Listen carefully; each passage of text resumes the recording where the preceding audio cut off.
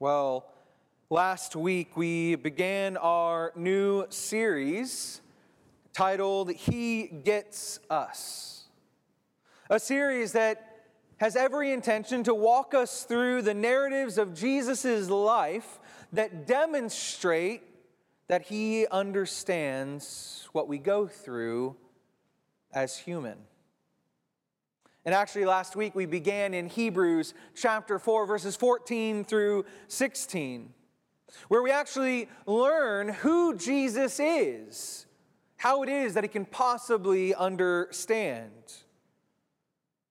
And we learn that Jesus is not a high priest who is unable to sympathize with our weaknesses, but in every respect was tempted as we are, yet did not sin. Scripture reveals to us that Jesus did in fact suffer numerous amounts of times because of His humanity. But in that, we do not want to lose the divinity of Jesus, but simply want to see and enhance His humanity in order to see more fully and more clearly the work that He accomplished for us on the cross. And so our passage today comes from Matthew chapter 26, verses 36 through 46. It is one of those narratives that shows us the humanity of Jesus and how He gets us. Let us read together from Matthew 26, 36 through 46. Then Jesus went with them to a place called Gethsemane. And He said to His disciples, "Sit here while I go over and pray." And taking with Him Peter and the two sons of Zebedee, He began to be sorrowful and troubled. Then He said to them, "My soul is very, very sorrowful, even to death. Remain here and watch with me." And going a little farther, He fell on His face and prayed, saying, "My Father, if it be possible, let this cup pass from me. Nevertheless, not as I will, but as You will." And He came to the disciples and found them sleeping. And He said to Peter, "So could you not watch with me 1 hour? Watch and pray that you may not enter into temptation. The spirit indeed is willing, but the flesh is weak." Again, for the second time, He went away and prayed, "My Father, if this cannot pass unless I drink it, Your will be done." And again, He came and found them sleeping, for their eyes were heavy. So leaving them again, He went away and prayed for the third time, saying the same words again. Then He came to the disciples and said to them, "Sleep and take your rest later on. See, the hour is at hand, and the Son of Man is betrayed into the hands of sinners. Rise, let us be going. See, my betrayer is at hand." Let us pray. Lord Jesus, as we come to this passage today, it is my prayer that we would see more fully and more clearly who You are. That Your humanity would be on display for us, that we might have more understanding of how You understand us, and that understanding You, we may come to worship and glorify You more and more and more as we have been commanded to worship in spirit and in truth. And so knowing the truth of Your struggle, it shows us how You relate in our struggle. And that the price You paid on the cross was of infinite worth and value. And so, Jesus, be glorified today in the hearing of this word. It's in Your name we pray. Amen. Amen. Well, I could start with a story about last night and about the depth of anxiety that comes from watching Georgia go down 3-0, and then watching them go down 10-0, and then watching them go down to 13-0, And the anxiety that it induced in me was enough for me to say, I am no longer watching this game. And so I turned it off. And for others who also love football, that is also your story as well, I'm sure, as this season has been a roller coaster ride for every team that has decided to watch football this season. It is as if there is no dominant team. Every team has wavered at some point. But I don't want to talk about football, even though I just did. What I want to talk about is the very first time that I remember having my very first panic attack. I was 8 or 9 years old, an age that seems far too early to be experiencing something such as a panic attack. And to be honest, I can't really remember all of the specifics. I don't even remember what situation brought it on. But I do remember being in a car. I remember it being evening. I remember my whole family being present.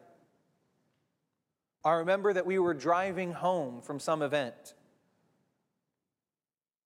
And I also remember the full feeling of being completely overwhelmed to the point that I couldn't breathe, that my chest was so tight that I started to hyperventilate, and I got so nauseous that we had to pull over so that I could throw up. To this day, I cannot forget the overwhelming sense of dread that had come over me, the crushing weight of anxiety in that moment that caused me to panic. I could not escape. It seemed like the moment would never pass. But after we had pulled over, both my parents came around me, hugged me, and did everything they could to calm me down. Slowly but surely, I regained myself. I could breathe. I could think. I felt safe. That was a moment that I cannot forget. And over the years, I've had several more moments where panic attacks have set in. They come out of nowhere. But every one of them, I can tell you one thing that I know for certain. That they come from a sense of being completely out of control and anxiety ruling my life. Have you ever felt the grip of anxiety upon your life? The feeling of wondering what is coming next. Wondering if something will ever end. Fearing the worst. Maybe it's from the daily stressors of constantly reflecting on the health of a loved one.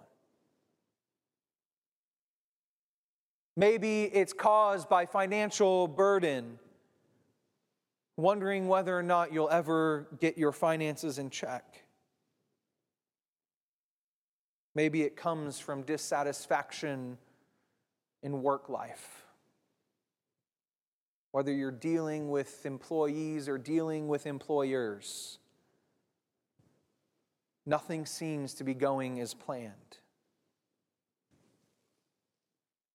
Or maybe, like many people in the last 3 years, it was caused by a pandemic. Or World Health statistics even show that the rate of anxiety increased by 25% over the last 3 years. In fact, that number was reached in just 3 months of the beginning of the pandemic. That's a substantial number.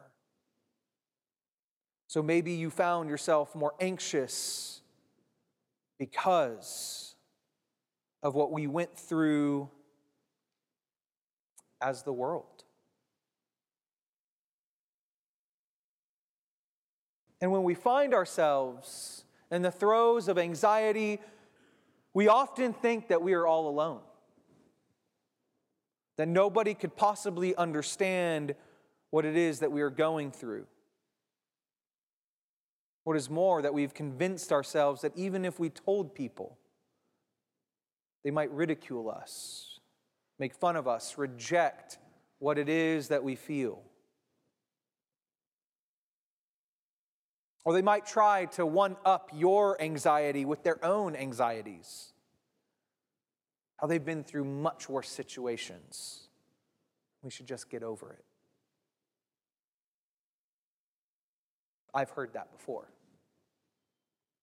Definitely not the response that I want when we are going through those hardships.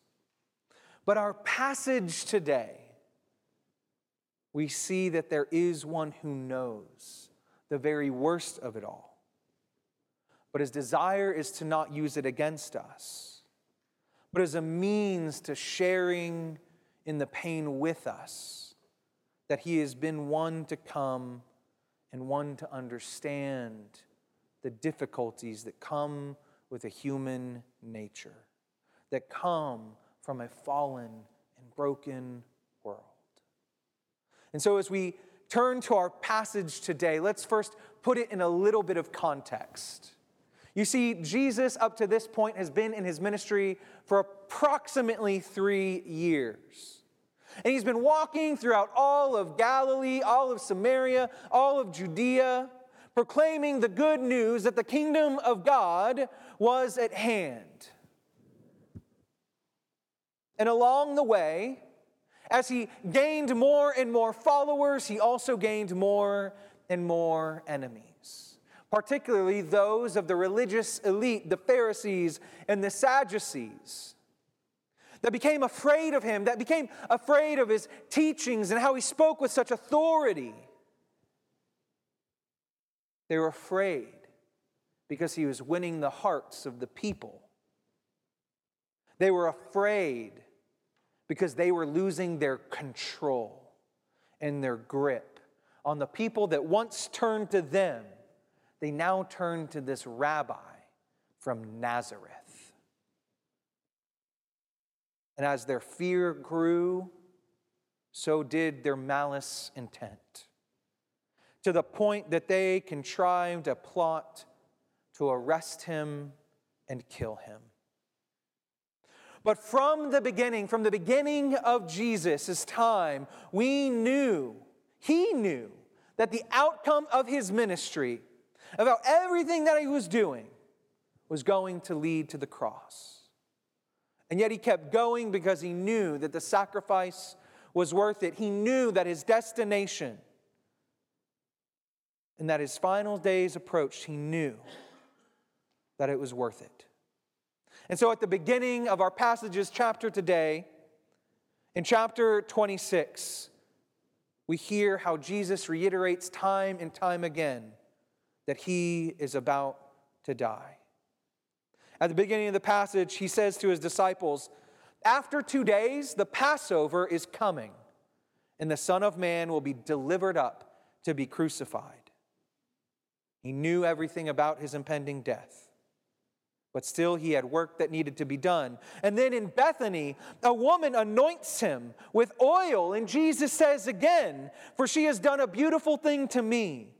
In pouring this ointment on my body, she has done it to prepare me for burial." And then he has his last supper with his disciples, a Passover celebration, a time to remember the good of what God has done. And yet he proclaims, "I tell you, I will not drink again of this fruit of the vine until the day when I drink it anew with you in my Father's kingdom." And then he has a conversation with Peter and tells him, "You're going to deny me because of what is about to transpire." In every instance, Jesus proclaims his death because he has prepared his entire ministry for this moment. And yet, being God, knowing everything, was not enough for his human nature to not take over. And so we hear from these words in verse 37, and taking with him Peter and the two sons of Zebedee, he began to be sorrowful and troubled. And then he said to them, My soul is very sorrowful, even to death. Remain here and watch with me. You see, in this moment, we get a full glimpse of the humanity of Jesus. We see his soul's cry from the very depth. We see that even the Savior of the world feels the pain that we feel. What's more, we grasp the depth of his despair as he faces about what is to come. That this Jesus, that he knew that he was going to a cross, that he was about to suffer one of the most painful and excruciating deaths that is possibly imaginable. Funny enough, the word excruciating comes from the same root as the word crucify. And he always knew it. It's why he became incarnate, why he chose to walk among us. But even knowledge of what was to come was not enough to subdue the anxiety and distress that was within him. And then we even hear him that he cries out to the Father. He prays earnestly. And going a little farther, he fell on his face and he prayed, saying, My Father, if it be possible, let this cup pass from me. Nevertheless, not as I will, but as you will. See, I don't know about you in your moments of anxiety in your life, but I can relate with anxiety in my life. There have been so many times where I just wanted to collapse, where I have collapsed. And here in the midst of Jesus' own distress, we see him collapsing to the ground. In the middle of the garden, he fell on his face. He has been going and going and going in his ministry. 3 years pouring out on his disciples and his followers and the people that came to him, healing the sick, mending the brokenhearted, meeting with the marginalized. And here it catches up to him in the garden, all while knowing that he was going to have to die for them. He's come to his end. The weight, the burden causes him to fall to his face. And he cries out a prayer that is hardly fathomable. A prayer that I cannot believe comes from the mouth of the Savior. Father, I don't want to do this. I don't want to go to the cross. I don't want to taste the cup. A cup that I have never known. A cup that says separation, that means wrath from the Father. A Father that I've only known the goodness of. The Father that I've only known the love of. And here I am about to drink from the cup that you have given me. The cup of wrath. Psalm 75 verse 8 teaches us, For in the hand of the Lord there is a cup with foaming wine well mixed, and he pours out from it, and all the wicked of the earth shall drain it down to the dregs. And Jeremiah 25, 15 through 16 teaches us, Thus the Lord, the God of Israel, said to me, Take from my hand this cup of the wine of wrath, and make all the nations to whom I send you drink it. They shall drink and stagger and be crazed because of the sword that I am sending among them.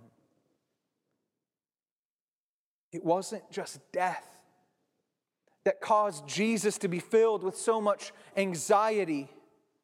It was that for the first time, he was going to have to experience the wrath of his Father instead of his love. A wrath that he took on his very self so that we would not have to. Jesus prayed, God, let this cup pass from me.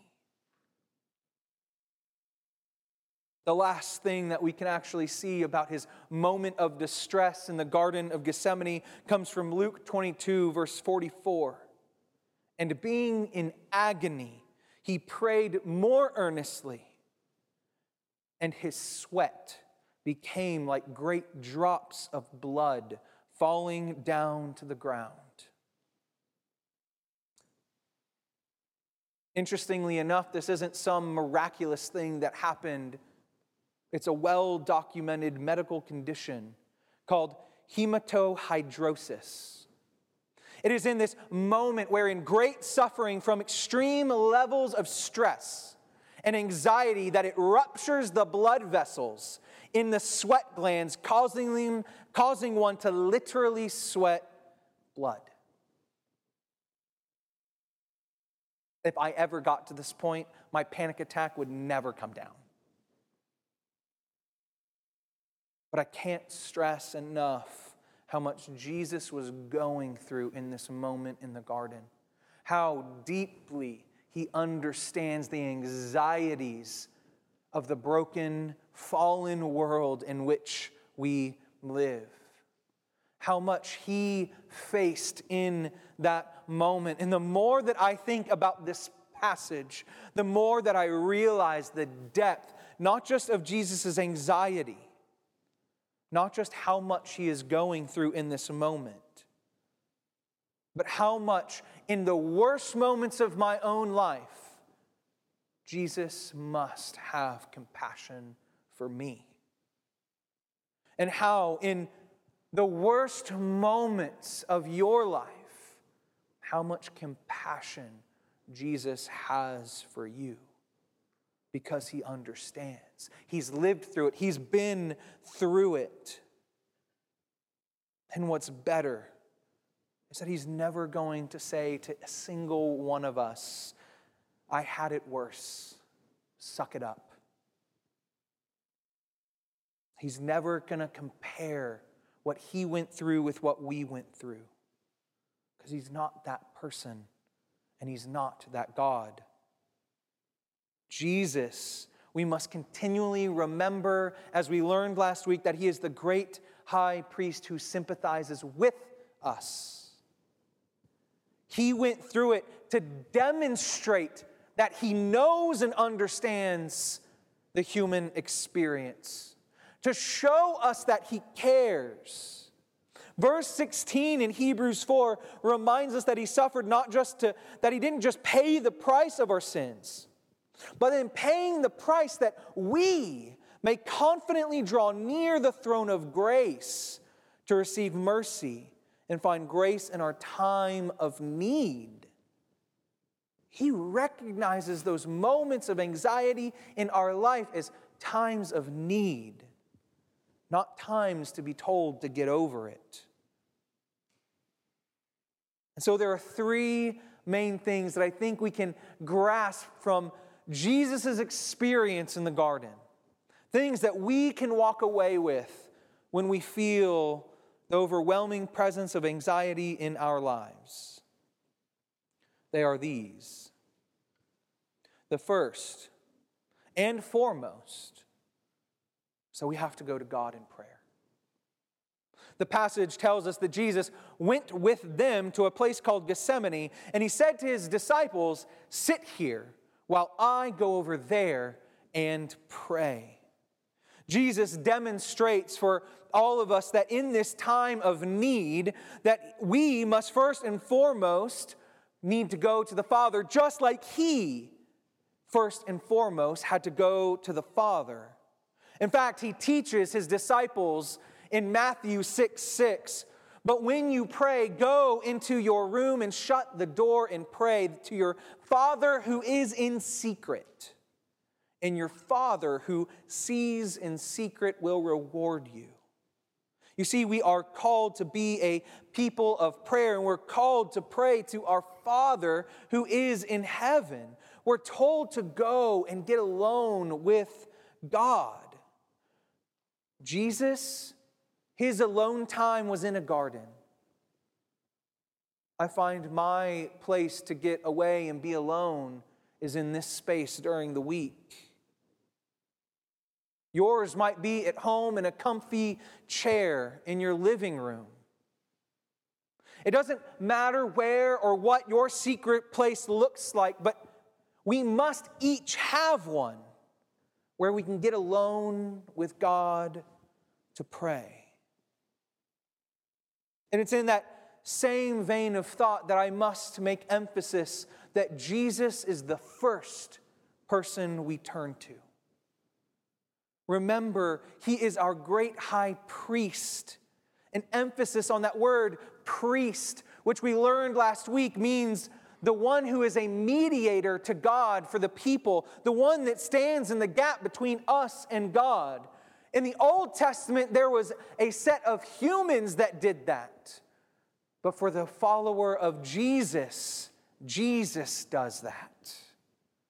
There is no priest in greater capacity than Jesus to be our advocate on our behalf.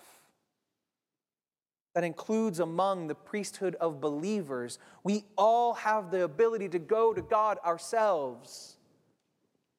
But Jesus is saying, go, come to me, come to the Father, come to us first before you go to someone else and invite them into your life, before you invite them into your anxiety. But that also brings me to number 2. Surround yourself with people that love you. Surround yourself with people that will understand and will care, who will be there for you in your worst moments. Yes, first and foremost, we go to God in our time of need, but also we bring friends with us. I love this passage because Jesus was not afraid to show his anxiety to his friends. He wasn't afraid to be human in front of them.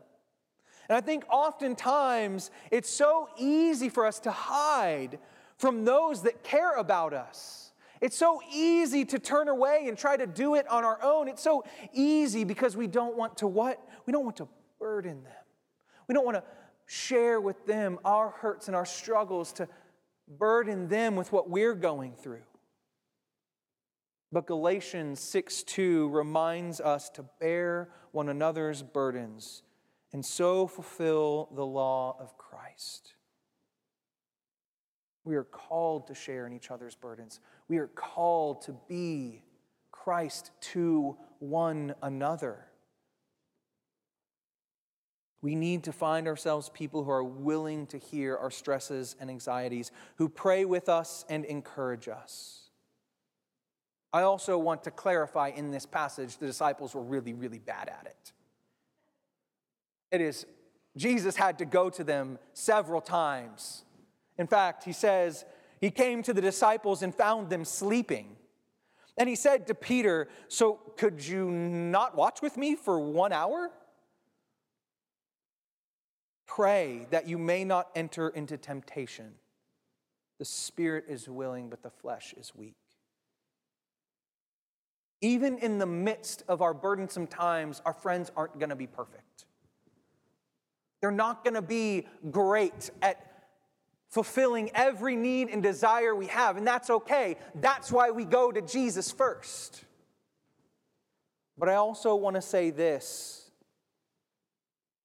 Don't be afraid that in that moment to correct your friends to become more Christ-like. We have to be willing to receive that we aren't perfect, but we can be led toward perfection. And so even in your time of need, they also need Jesus. They need to be pointed to Jesus.